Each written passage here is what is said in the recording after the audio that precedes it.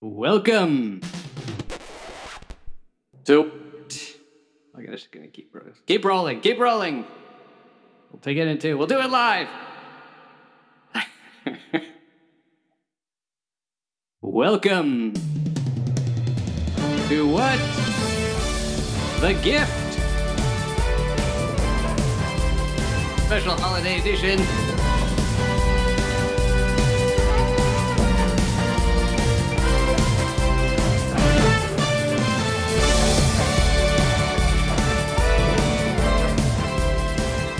Supporting capitalism around the world. No, it need not be. Really? A gift need not be. Yeah, I'm sorry, I didn't mean to cause a global war with that comment. A gift, in fact, truly in the tradition, I would say, the gift need not be of capitalist origin. No, it could be of Magi origin, right? A little bit of Ooh. myrrh and frankincense, right? That'd be nice. What is frankincense and myrrh? What is that? They're used, how do you call it? Resins used for weird stuff like embalming bodies and all kinds of creepy stuff. It's a really creepy gift to give to a baby, frankly. It's a gift you give to a baby? Yes, those are the traditional gifts given to the baby Jesus, frankincense and myrrh. Wow. That could have explained, the particular direction he took in life. Mm-hmm. That's right. All right. An obsession with necromancy. Yeah. Wow. Fascinating. Also, I was thinking that there's a reason that I'm going to guess that when Simon and Garfunkel were thinking of their great song, which I think is their own, unless is it a traditional? Rosemary, what is it? Something, Rosemary and Thyme. Rosemary and Thyme, yeah. Right. There's no frankincense and myrrh in there. There's no frankincense and myrrh in there. No. Gabby, do you have any clue what we're talking about? Yeah, the like zero. Well, I mean, I knew about the frankincense and myrrh and baby Jesus. Yeah. But that's about it. Everything else is sailing a couple miles over my head this morning. Yeah. I don't know that Simon and Garfunkel were bigger than Jesus, but the Beatles were briefly. So one of them said, and so Matt and I were just talking about it, and I'm just going to mention it again. Not that the Beatles need my help, nor does Disney, No. but it's a heck of a documentary that's playing at this time all about the Beatles.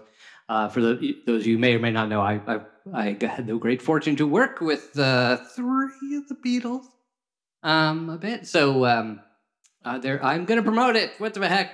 I did a documentary about the Beatles with Paul McCartney about his life, his and his family. I made a documentary with his family, the McCartneys, about their life after the Beatles. So maybe that'll come up next. It's called Wingspan. It's available everywhere. Yeah. Mm-hmm. Gabby, how are you? Let's get it. Can we get a quick? We're going to jump right in on our if this week, but quick Omicron update. A COVID Omicron. Yeah. Basically, if you live almost anywhere, Omicron has probably been all of you've heard about. In the city of New York, it was wild because I'm sure you guys experienced this too. In the space of about 2 days, basically everybody you knew tested positive. On campus, we had a huge cluster. Well, huge for us was like 50 people, which is it's not insignificant on like a 1,500 person campus. So definitely get your boosters. Boosted people seem to fare better, as in like they're more likely to not get sick, as opposed to what was previously considered fully vaccinated 2 doses. I hope this doesn't make you think that the vaccine doesn't work, because it does.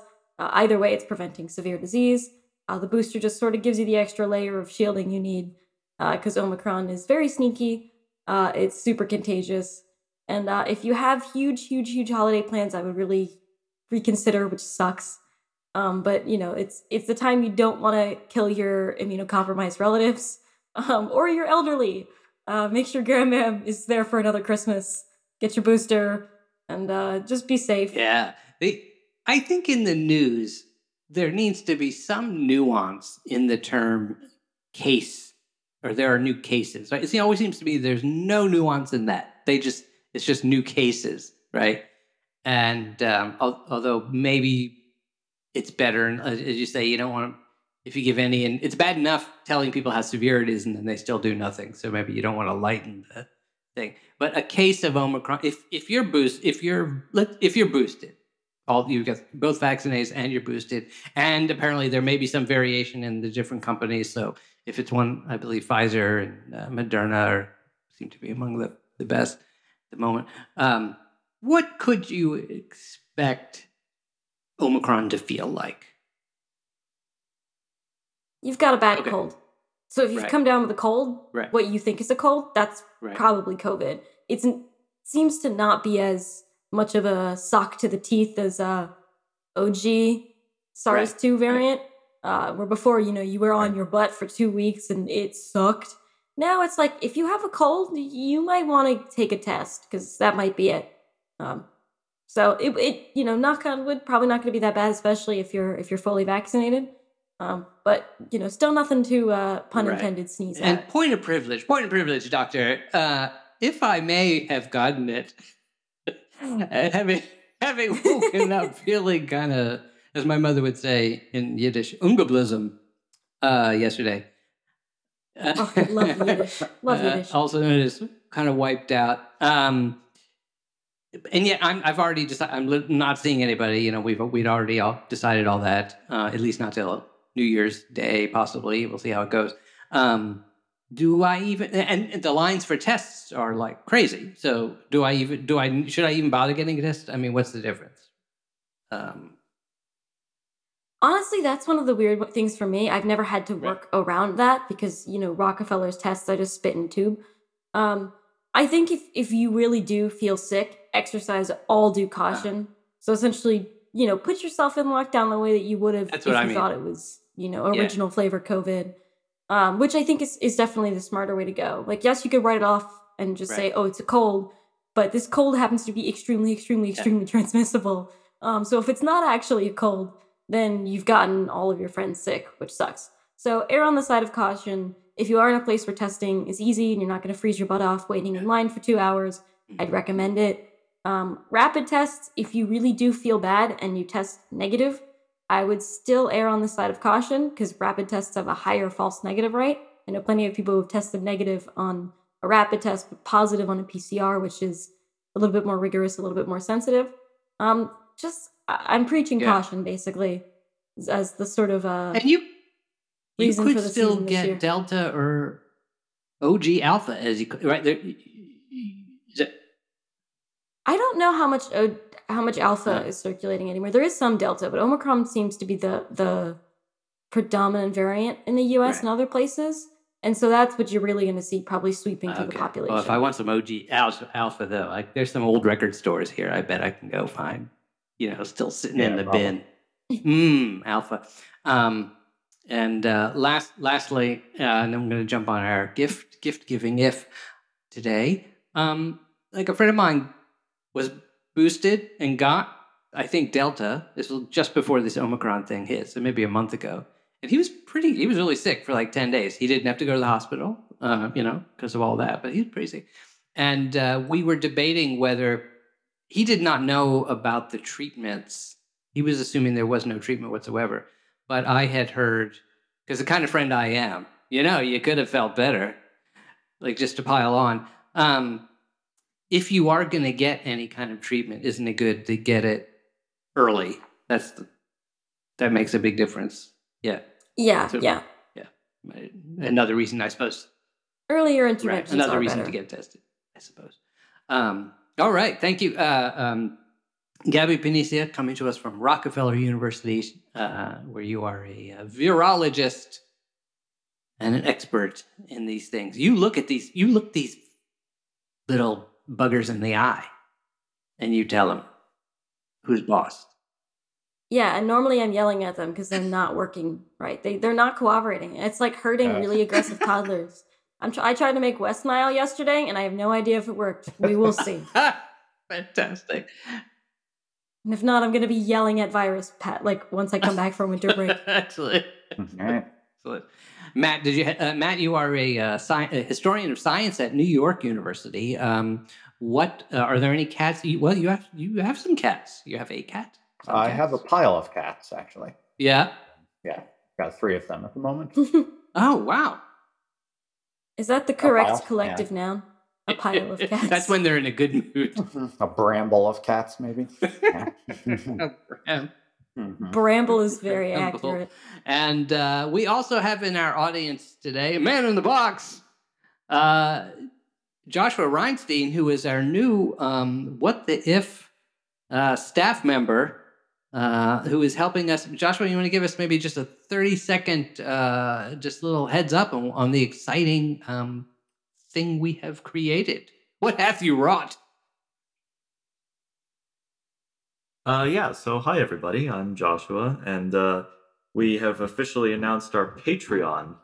Anyway, is the knocking you hear in the background. Joshua is coming to us from another dimension. That's the temporal rift of the dimension that I'm from. That's It's calling me back now, but I can't go yet because I have to announce the Patreon tiers for our lovely What the If listeners. Yes. Now our Patreon is fully active and open for business. So if you want to leave a certain amount of money and join one of our tiers, we would greatly appreciate it. And you will also get some cool rewards from that as well. Yes. Some wearable rewards as well as intellectual rewards. Clothing.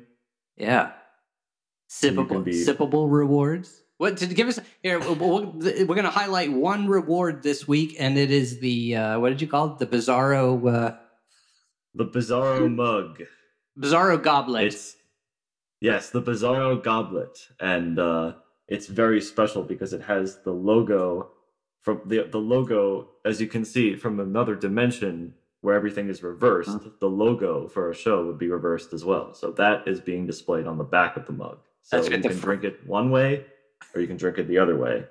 You can have left hand, right hand, and no matter which way you're drinking it, it'll still taste good, whatever you're drinking, I'm sure. Yeah, I'll leave out my David Lynch joke about maybe if you drink it the other way, the liquid just goes back into the mug from whence it came. But at the right tier level, we can make anything happen for you. So we can do that. Yeah. We can do anything, really. All right. Yeah. So keep in touch. And how do people find this thing? Suppose people don't know about how to find a Patreon. What does that mean? Where do they go? Well, you can access it on patreon.com/whattheif. Great. And we'll also be posting on our Twitter account some of the rewards that you can get and keeping up to date on all things Patreon related there. So I'll be managing the Twitter account, so you can find me on there. Fantastic. And yeah. So all right. Thank you, Joshua. Cool stuff. It's going to be really awesome. All right, now I have to go. The dimensional rift is calling me back. Okay, good luck. I must be gone. Goodbye. Safety goggles on. Harry. Goodbye, Joshua. Thank you for joining us. And now, the If of the Week. The If of the Week is a very special one brought to us from our own Gabby Panisios. This is straight from the labs. I won't say Rockefeller University. This is from your own private lab, your own private corporation, where you may or may not be regenerating extinct creatures. And maybe there'll be an amusement park attached to that. I don't know. But it's What the If?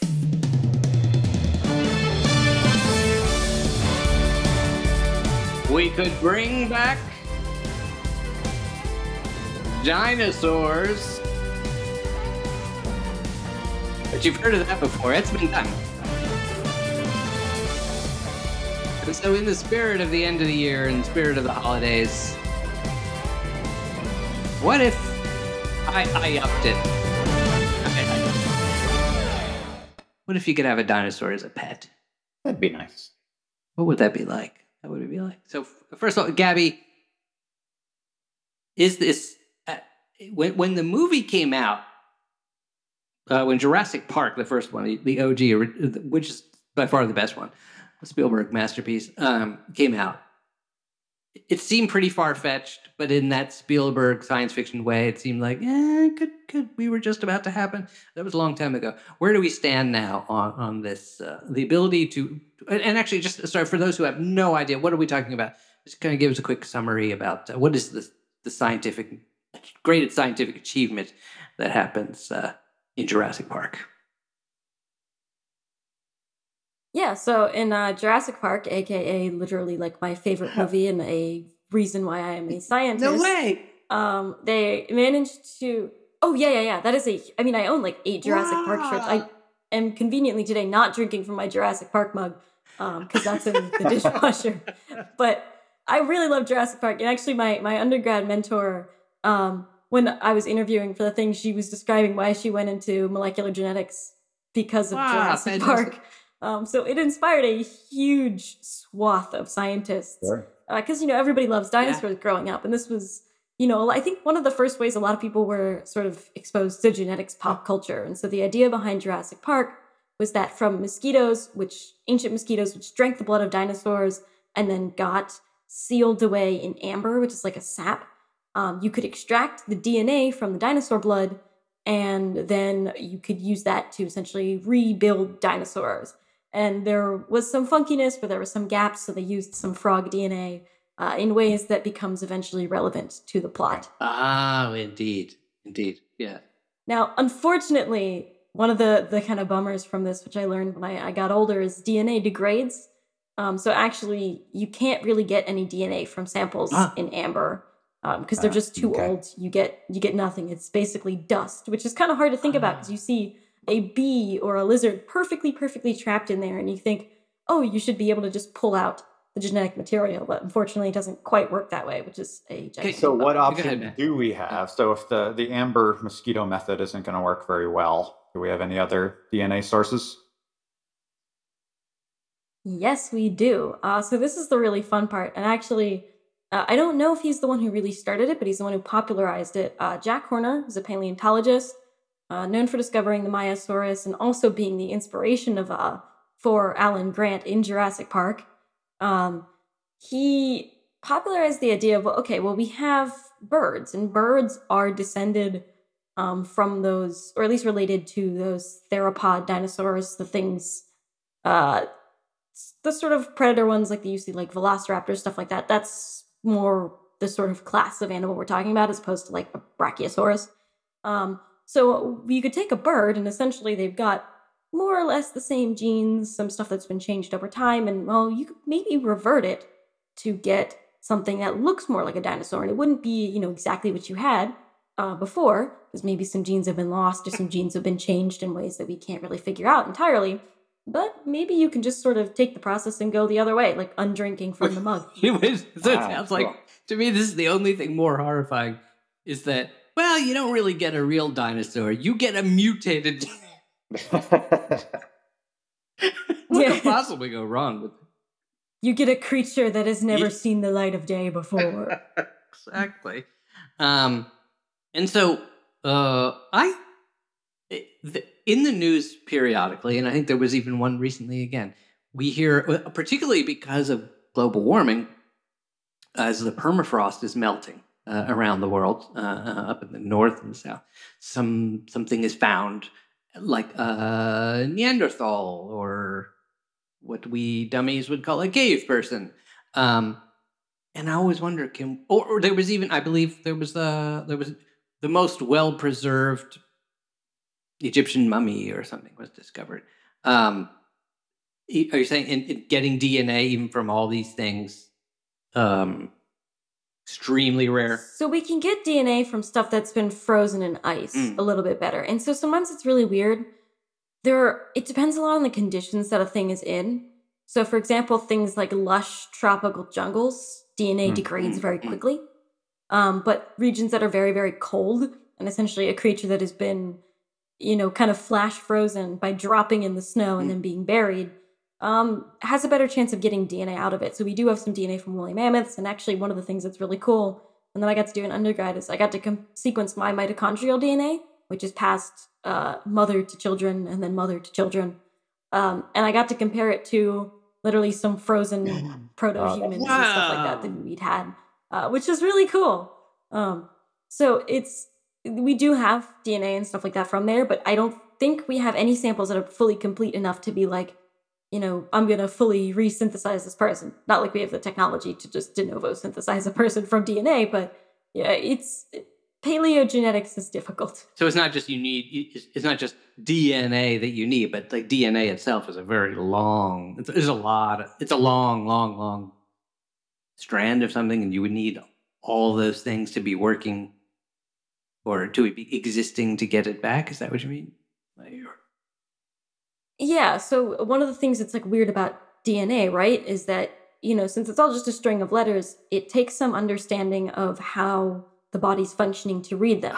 So, for example, there are things like promoters, enhancers, repressors that change how it's being read. It's kind of like a choose your own adventure book, sort of. And so it's kind of difficult if you have a good chunk of it, but you don't realize you're missing entire chapters until later you get to a part of the DNA that says, hey, go back to chapter 2. And you're like, what? We don't have a chapter 2. So it's difficult.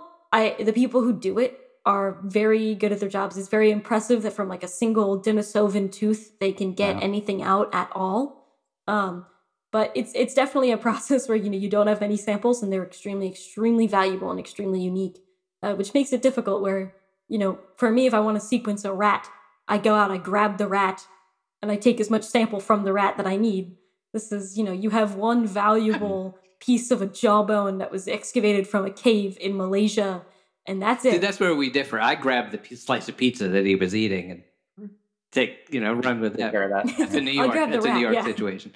Look up the video. New York rat eating pizza. I can guarantee hours of entertainment.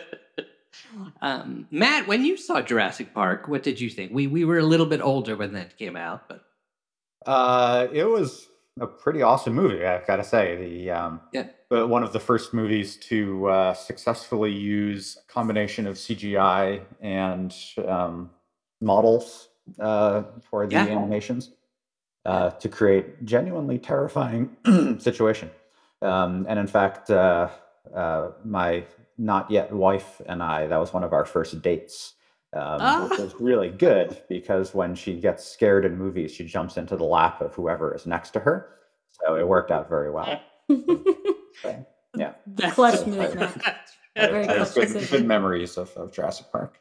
It's like I remember as Seinfeld's father used to say, he'd say when he would, that's my move. Mm-hmm. That's my move. Yeah, my move is taking fun of Jurassic Park. Yeah.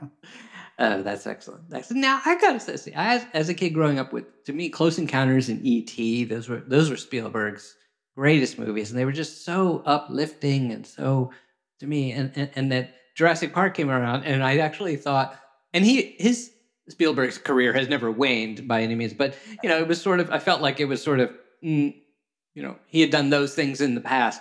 Quite a ways back in the past, and so when Jurassic Park came out, I was like, he's going for he's just going for horror movies here and stuff. But so I'm actually really glad to hear that and also maybe just biology wasn't my thing, so it didn't grab me the same way. I'm so glad to hear that there's lots of scientists, young scientists and so forth, who were inspired to.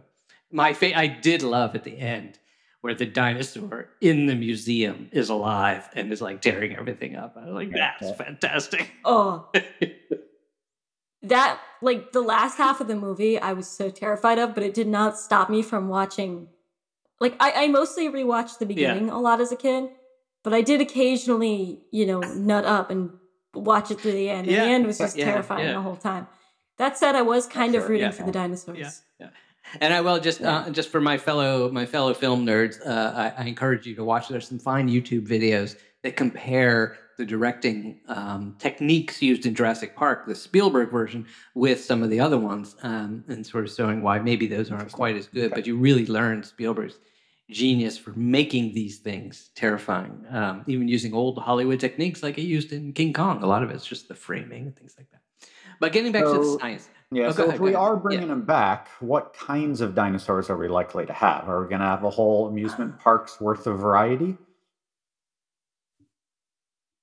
Yeah, so it seems like really, I don't think there's much else left besides alligators and birds, as far as alligators/crocodiles and birds, as far as extinct sort of dino-esque creatures that we can manipulate. And birds especially are, since they are related to those theropod dinosaurs, it seems like that's all that we're really going to be getting back. So it stinks for anyone who's really like a lover of the Triceratops or the Stegosaurus. Wait, all we get is but Florida. actually, All we probably get is for the Florida.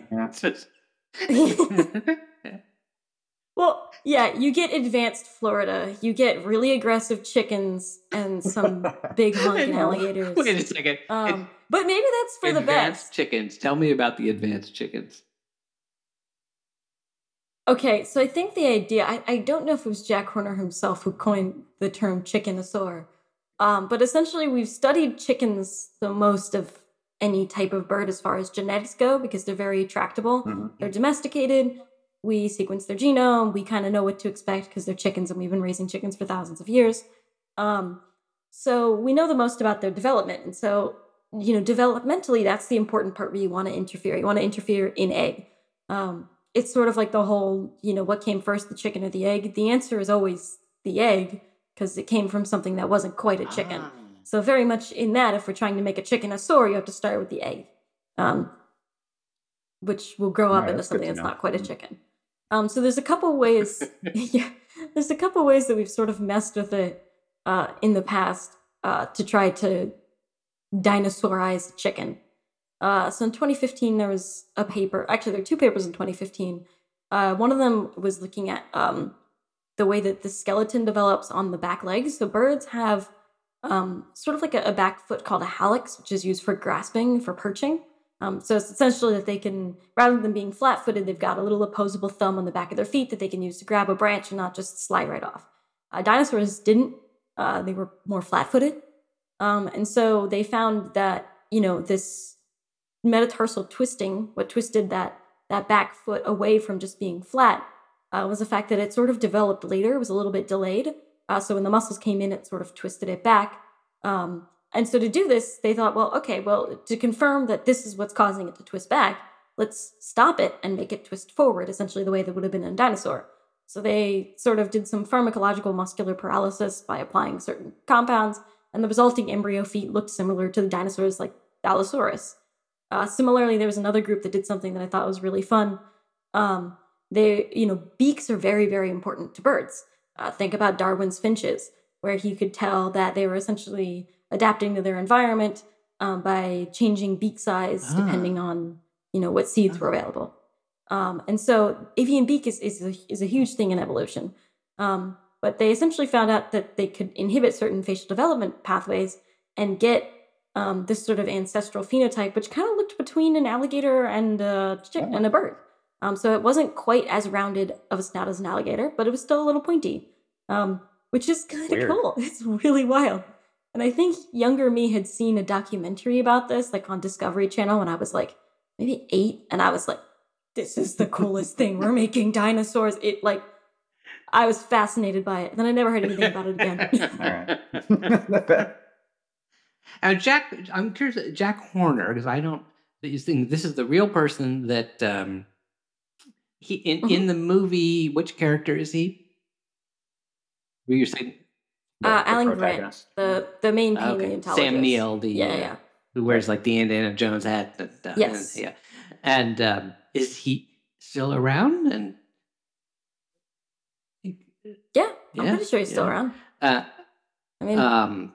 Very interesting. Matt, do you have any thought, any knowledge of Jack Horner, or where? How did he come to be represented in like? Is he someone that had gotten so far in his? Was he like a leader? I think he consulted on the movie.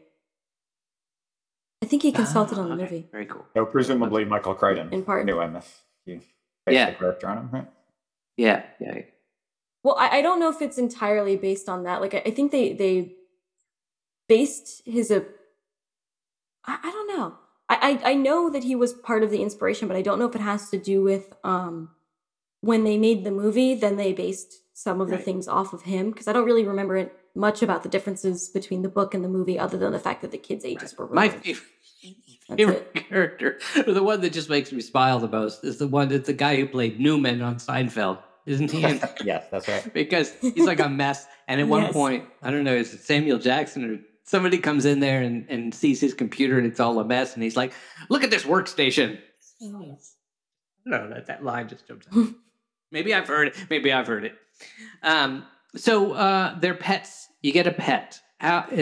what would Matt, what would be the chain of events, the sort of the industrial chain or whatever that's going to lead to them going from Jack Horner's lab somewhere to eventually becoming a widely Well, these available days, domestic. I'd say it's that Elon Musk wants to impress his girlfriend with a unique pet that no one else on Earth has. That's good. Yeah. So he puts Yep. $1 billion into R&D Yep. to make it. That makes sense. And then now everybody's got them in their home, and either of you have thoughts about what would that be like? How a dinosaur is not domesticated, and even a chicken, while do you call a chicken domesticated? I guess they're not great pet. They're not. I mean, people do have them, but it's not the most common pet. So having a dinosaur, it sounds. I'm trying to think out loud. It'd be more like having an iguana, maybe at first. What do you think it would be like to have a dinosaur as a pet? Yeah, I think it kind of depends a Right, lot on the right. dinosaur, right? So, as a general thing, I don't know if it's just coincidence, but humans seem to do well with other carnivores. Part of this may have to do with the fact that a lot of prey animals, it sounds backwards, right? You think the carnivores are more aggressive, but a lot of prey animals, their instinct is attack first, and then like bigger prey animals. So, for example, things like cows, pigs, stuff like that. Their instinct is stomp whatever I don't understand, so it doesn't kill me, because they know that they're basically walking tubes of meat. And so, Joshua, could you just I make a can note? imagine Just that, when we need a T-shirt.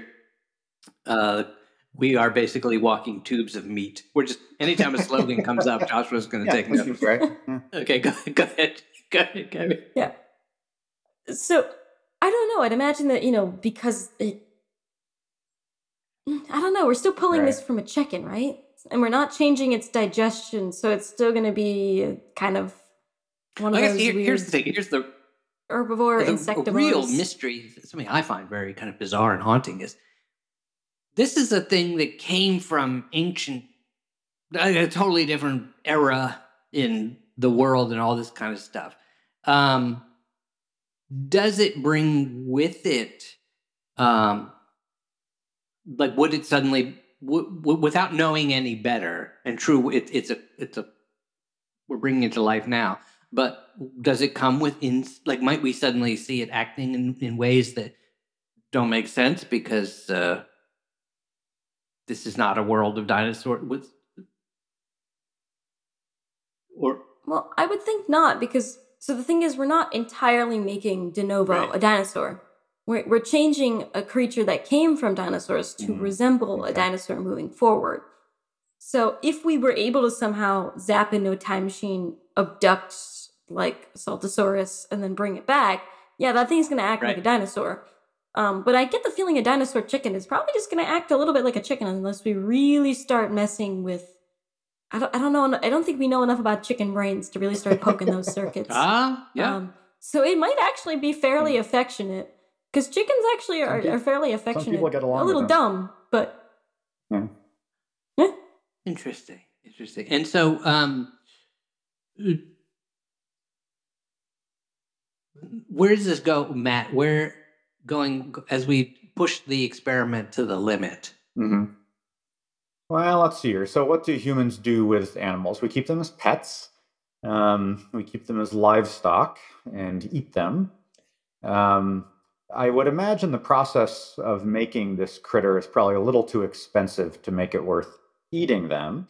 But I could well imagine hunting them would be a pretty cool application, right? People would be willing to in your spend Tesla a fair bit of money to hunt a dinosaur. And perhaps if they made it one at a time, then each person who hunts it could say that they made that species extinct. Too. And then they make a new one, and then the next person gets to make it extinct too. So I could see a fairly profitable route here. It's interesting. That was, in a way, that was as much as I was criticizing. I was saying, so Spielberg, he had made these kind of very uplifting stories about the aliens and whatever. That when it came to Jurassic Park, he made a horror movie, which it is a bit. But actually, no, but it was a park, right? It was a place to go. It was a nature park to go visit these things. He could have made a hunting.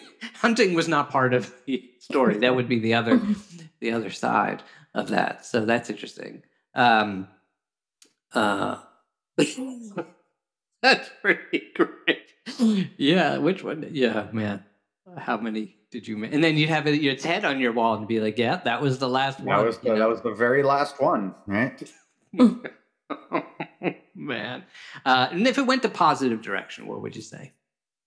How would your kids feel about unwrapping a there's an adorable commercial on right now. I should say, in that scene in Jurassic Park where they see the baby dino hatch from the egg, that is an adorable dinosaur. Yep. That 10-second sequence could easily be a commercial for pet dinosaurs.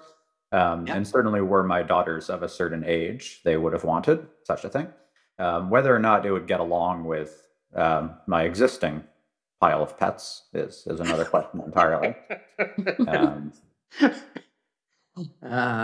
Could we? If people don't generally walk chickens, I'm guessing we're not going to be walking our dinosaurs. Does the dinosaur need to live in a cage? Or an aquarium, or can it run free in the house? Well, that's an interesting question, right? Is the Jurassic climate was a little bit different. Do we need to keep them in like terrariums?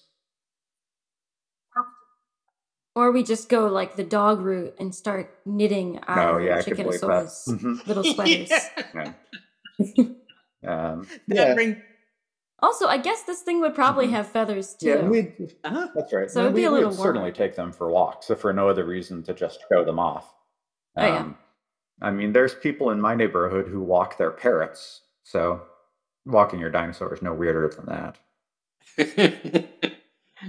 Yeah, and I mean, thinking too, humans have always been masters of selective breeding. So once you have a population of these things, you can make really cool things. I mean, especially since, have you ever seen how many different kinds of chickens there are that people breed? It's insane. There's ones that look like they have afros. Like, there's no way someone's not doing that to a dinosaur, especially too, since it seems like theropod dinosaurs had really cool feathers and stuff like that. So we are absolutely going to make funky chickenosaurs in the future. The funky chicken is coming. That's beautiful. That's a beautiful way to wrap up. Funky chicken is coming. There's the commercial. Get your funky chicken. The soundtrack is already. New funky chicken mascots are available for purchase on Patreon. They will be. They will be. I like it. The funky chicken. I definitely got to get a new piece of music for that. Anytime funky chicken gets mentioned in the show, the funky chicken music. Yeah, I hope it will be going forward. So. Wonderful. So for Gabby, for those who haven't seen Jurassic Park, obviously we would recommend that. Anything else? What would you recommend for people to learn more about this subject, either in a fanciful way or straight up educational way? Other media they can consume. Yeah. So, unfortunately, I do not remember the name of a documentary that I saw when I was 8, although I will do some digging and see if I could pull it up. But, even if you just go trolling the Wikipedia page, the research of the labs that I mentioned, they're not Jack Horner's labs. There are other labs that have been looking into this. They're just really cool papers, especially even if you just scroll down to the pictures. So there were papers in 2015 and 2016 in Evolution and Scientific Reports. Highly recommend. And in general, it's just, if you like dinosaurs, it's still always fun to go back and look. I was crazy about dinosaurs as a kid. I had every one of them memorized, and occasionally I still go back and just kind of wind up going through dinosaur pages on Wikipedia. That's awesome. Matt, how about you? Where would you where are you inspired to go, or where would you send people to find out more about these topics? So I should suggest, first off, if you enjoyed the movie, you should go read the original book. Which is an outstanding piece of science fiction, and goes into some more of the technical detail as well. So that's well worth doing. And if you want to read more Michael Crichton, I would suggest you stick with his earlier books rather than his later, which go a little off the rails. Oh, interesting. Is Westworld a Michael Crichton It is indeed. Mm-hmm. creation? And would you say that's off the rails or on the rails? That's on the rails for the 1970s, which was, I guess, already a fairly off the rails decade. But. Well, and considering that railroads play a somewhat of a role in the story, then it's good that it's on the rails. So the original movie, somewhat off the rails, whereas I would say the more recent HBO series on Westworld, quite on the rails, although quite terrifying. So and actually quite a fascinating thing about this notion of creating organic or pseudo-organic creatures, and what are the ethics involved there. So, yeah, wonderful. Joshua, did you have any biologically inspiring any stories that inspired you about biology growing up? Considering you're still in the middle of the growing up part. Yeah, I don't know too much about biology. I wish I had taken more classes on it, to be honest, but there is a video that I watched recently on YouTube. There's a YouTube channel called Cosmo, and they made a video about what the Earth was like after dinosaurs. So if anyone's interested in that sort of thing, I would check it out. This is just kind of from my YouTube binge watching that I do. Fantastic. And I was going to mention earlier, actually, this is really funny because the idea of cloning a dinosaur or like creating your own like fabricated dinosaur is the exact plot of Jurassic World, the sequel to Jurassic Park. Okay. Not sure how relevant that is. I think they tackled the subject material a little more loosely than what would be scientifically possible, but it's kind of interesting anyway. Right. Going off the rails, perhaps, if you're willing to going a bit off the rails. Watch something mid derailment. We can recommend that. Thank you for that. But the original Jurassic Park will always be a favorite of mine, and I love how they use like practical effects and animatronics because it just makes them so much more terrifying. And I have a bit of a scary story myself. When I went to the Museum of Natural History when I was like 4 years old, I saw a animatronic dinosaur, and like ever since seeing that, I was scared of going in that entrance because I would see this like. It was like this T-Rex, and he would actually roar at me. And I just got so scared that I couldn't go in that entrance anymore. I had to ask my parents to take me to the back. Wow, that's awesome. Great. Anyone who's been to the Museum of Natural History around that time will know what I'm talking about. Mm-hmm. That's awesome. Yeah, I got to say, my chosen form of media for this kind of thing would be, and hopefully we'll be able to do this soon enough again, is the museum. I think I grew up in Washington, D.C., going to the Smithsonian Natural History Museum, which has an astounding collection. They have a very, very famous, actually, blue whale sculpture there, life size, and of course elephants, and some years ago, maybe 10 years ago ish, they completely, as most museums have, I suppose, they completely remodeled things, bring them up to date, and the New York. What's it called? Just Museum of History or Natural History, what it was called, New York. You walk in the lobby there and you see these magnificent dinosaur skeletons. I guess brontosaurus. A whole family of them just standing there. There's few ways, no matter as great as the movies are, even in IMAX or something, nothing comes close to just standing there next to a life-size thing and. The real skeletons, or at least the real skeleton, if that's not the real one standing in front of you, the actual bones are kept in storage, and what you're looking at is an exact replica. The scale is unbelievable. I mean, you're barely bigger than their toenails, stuff like that. Yes, that's right. It's phenomenal. And I remember even learning. It took me long. I'm still learning about evolution, but like how they. In the New York Museum, as well as others, I'm sure they show you fossils all around, the hall, kind of demonstrating what evolution is, and fascinating. So kudos to old, what did you call them, Joshua? Practical effects. Practical effects. Yeah. Yeah. Good stuff. would each of you like to give a special your thought at the end of the year as we wrap up another revolution around the glowing if at the center of the solar system? Get vaccinated. Make sure that no one has to resurrect you from the dead via bizarre genetics experiments. That's right. Get it Yeah, right, don't get it count right on the that. first time. Yeah. That's right. That's right. Speaking of that, by the way, when you were talking about the feet and how they had the different feet of the dinosaur, I feel a kinship to dinosaurs, knowing that they had to wear crappy orthopedic shoes like I did, because that's very good to know. How about you, Gabby? What are your end of year thoughts? Just that it's been a really insane year. I feel like mentally, every time I go over everything that's happened in the last year, I am continually shocked. However, hopefully, I mean, knock on wood a trillion times, throw back to our superstition episode. Um, the and I'm gonna mess up pronouncing it. The Yavlebakken burned this year, so hopefully that's a sign of better times. What's that? So it's this Yule goat that I want to say is it in Sweden? It has a very long history of people attempting to or successfully lighting it on fire, and it hasn't burned since 2016. No, And yeah. obviously, the world has gone downhill since then. But this year, it did. It was one guy who successfully lit it on fire. I highly recommend if you go through the Wikipedia page of this thing, GA with the 2 dots over it, VLEBOKEN or CKEN. It's been hit by a car. It's been lit on fire with a flaming arrow. It's been attacked by a guy dressed as the gingerbread man and another guy dressed as Santa. It's a very insane history. But clearly, have watched over on the internet for the course of the last week a pagan tradition arise at how many people are excited that this thing burned and at the potential for what that means.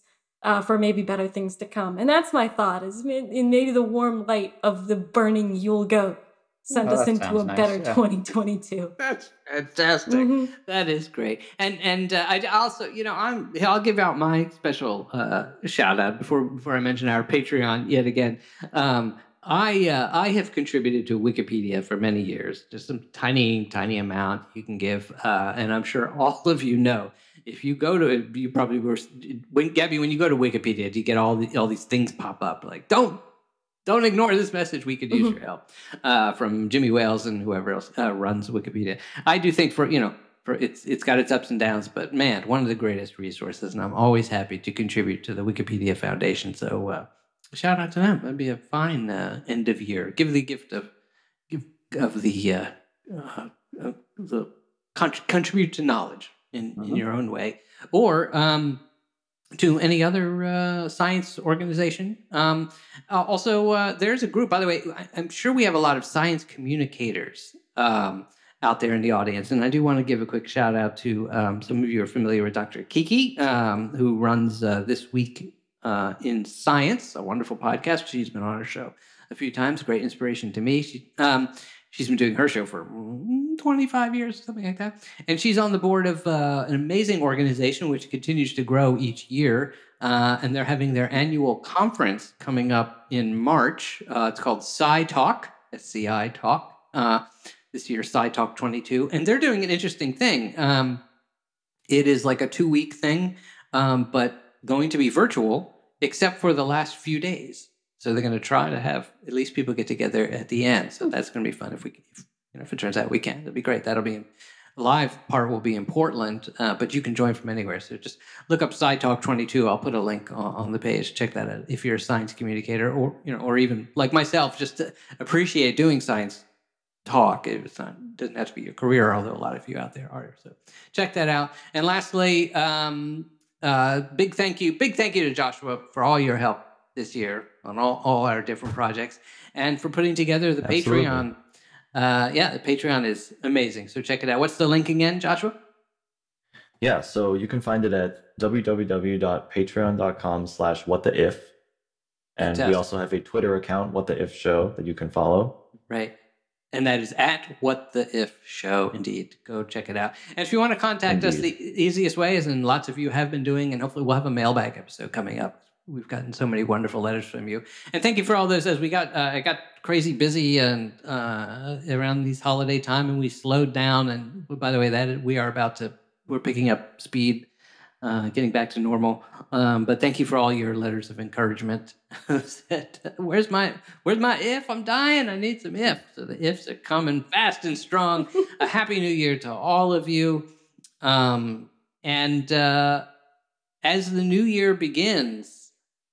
I mean, there was, by the way, there was the Sloan All Sky Survey, I believe it is, announced yet again, like for the third or fourth time, finding another, even bigger, largest structure ever in the universe. Yeah. I don't know if you heard about this.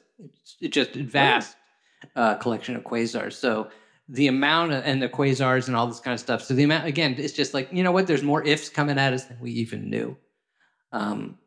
Matt, could you explain to us and help everyone get warmed up? How should we react to this? What's something that you might shout at midnight as you realize this? I mean, you should probably react as though a herd of resurrected dinosaurs are charging down on you. As you're which in Times Square is not, unheard of.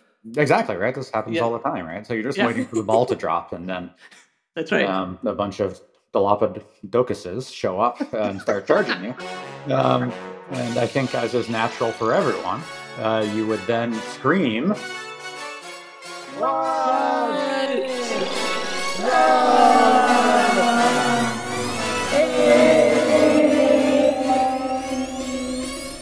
Happy New Year. We'll see y'all next week.